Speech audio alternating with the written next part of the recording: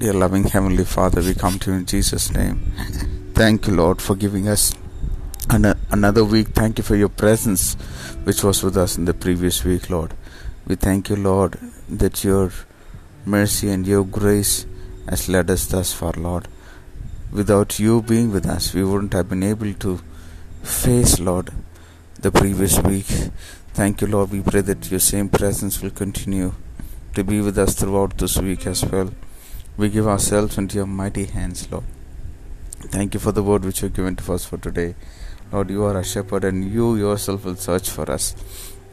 And you will find us, Lord. All those people who are lost in this world, Lord, all those people who are like sheep scattered without the shepherd, we pray that they will find you, Lord Jesus.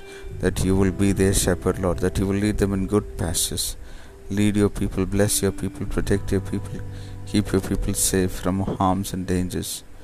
We give them into your mighty hands. We give you glory, honor and praise. In Jesus' matchless name we pray. Amen. May God bless you, dear ones. Have a blessed week ahead.